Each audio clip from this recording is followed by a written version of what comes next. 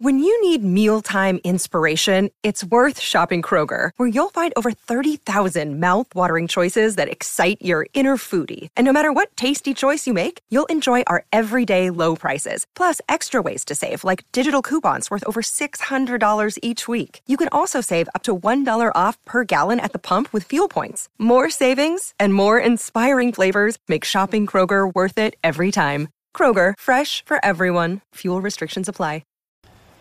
Well, howdy there, Internet people. It's Bo again. So today we're going to talk about messaging and reaching people and incrementalism and a quote. We're going to start off talking about that quote because I've seen it used a lot lately, and I just want to clarify some things. The quote is a Martin Luther King Jr. quote. "The time is always right to do what is right." And yes, he said that. Absolutely. And he definitely meant that you should take action today in pursuit of social change. However, when that quote is being used today, it seems that people think not only should you take action today, but that you should see results today. And that is not what that quote meant. If you go to the sentence before, he was talking about the tireless efforts and persistent work of dedicated individuals. Tireless and persistent does not seem to mean immediate. The whole little spiel here that he was going through was explaining that social change doesn't just will in on its own, that you have to make it happen. You can't just wish for it.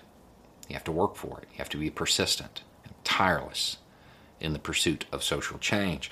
I would suggest that it is incredibly odd to use a Martin Luther King quote to justify some form of instant gratification, because he was very well aware of the fact that people in his struggle came before him and would come after him.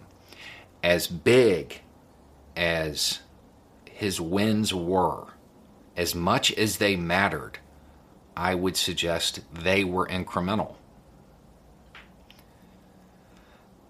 Turn on your TV.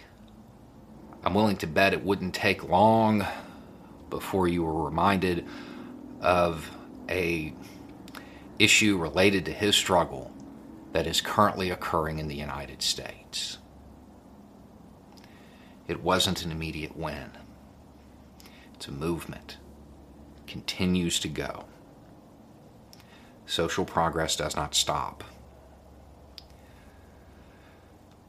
So, with that in mind, Trump lost, but he didn't lose big. 70 million Americans still voted for him, still bought into that authoritarian rhetoric. And who can blame them? Nobody else is talking to him. Really, when you think about it, nobody else is talking to them. His voters, nobody's reaching out for them, at least not in a language they speak. And we know how much that crew likes foreign languages. When you hear progressives talk to authoritarians or conservatives even, they're often not speaking the same language. And that is something we have to change. And I'm not just saying this in some philosophical thing. I'm saying pragmatically, we have 4 years to reach a significant portion of that 70 million and convince them that they were wrong. And that's a task. We have to be tireless in this pursuit, and we have to be persistent. Because the Biden win was not decisive enough to send a message to the Republican Party that they should abandon that style of authoritarian leadership. If we don't reach them, we stand the chance of getting another Trump in 4 years. And this one might be competent. This one might not telegraph everything he's going to do over Twitter, which means we will go through those 14 characteristics very quickly. This isn't to tone police and say that you have to coddle conservatives. If you want to be one of those charging ahead, more power to you. If you want to be one of those leading the way, the pathfinders out front, that's good. We need that. But we also have to have people who are reaching back to drag a large portion of that 70 million into the modern era. And they are going to kick and scream the entire time. We have to reach out to them, and we have to reach them successfully, which means we have to frame every issue as a big picture issue and a kitchen table issue. When you talk about progressives, innately, we're big picture people. We look at the big picture. Conservatives, those who fall for authoritarian rhetoric, they don't. They care about the here and now. They care about kitchen table issues. Everything has to be framed both ways. And we have to make an effort to speak their language and adopt rhetoric, not policy, that is effective with them, that reaches them, that resonates with them. We don't have a choice on this. The reason that Trump's rhetoric was so successful is because he appealed to people who generally aren't reached out to.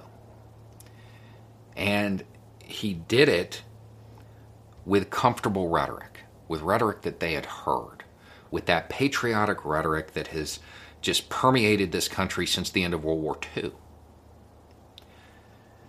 We have to find a way to convince, 20 million people that policies from almost 100 years ago may not really be suited for the modern era. It's a task, but we have 4 years to do it. Biden does not have a mandate. He didn't win big enough. If you are hoping that Biden is going to take office and everything is going to be okay, you're wrong. There's a lot of work to be done. There is no progressive mandate. You cannot expect a bunch of progressive policies to be pushed through. The most you can expect from Biden is damage control. That's it. If you want those progressive policies, you have to work for them. And that's going to take individual action. And it's going to take convincing a large portion of that 70 million. And this is a group of people who are already going to be on the defensive. That video from this morning, kind of a joke, but not really. We have to take every issue and put it into a language they will understand. And it's just going to move them a little bit. They're always going to be behind because we always are going to have people who are moving forward. But we have to start making an effort to pull them along because they are stuck in the 1950s. That mentality is still there. You still have a large portion of those people who believe that Lincoln was a conservative. These little things like this have to be addressed. We have to convince them that history exists. We have to convince them that it actually isn't still the Cold War. We have to move forward. And the Democratic Party is horrible when it comes to messaging. And they generally do not make an effort to reach people who agree with them on most issues. Generally speaking, low-income rural people hold the same values as the Democratic Party, with the exception of just a couple of hot-button issues. But because of those hot-button issues, Democrats have wrote them off for a long time. The problem is it's no longer simple partisanship anymore because authoritarians have reached out for them, and they got them. 70 million of them. You know, since June, 8 million Americans fell into poverty. But Trump still retained 70 million supporters. That shows you how significant his hold is on people and how hard this is going to be. But we don't have a choice. It's not something that we can forego doing. It may be annoying. I'm certain it's going to be annoying. But we have to make a concerted effort to reach out to those who still aren't in the modern era. Anyway, it's just a thought. Y'all have a good day.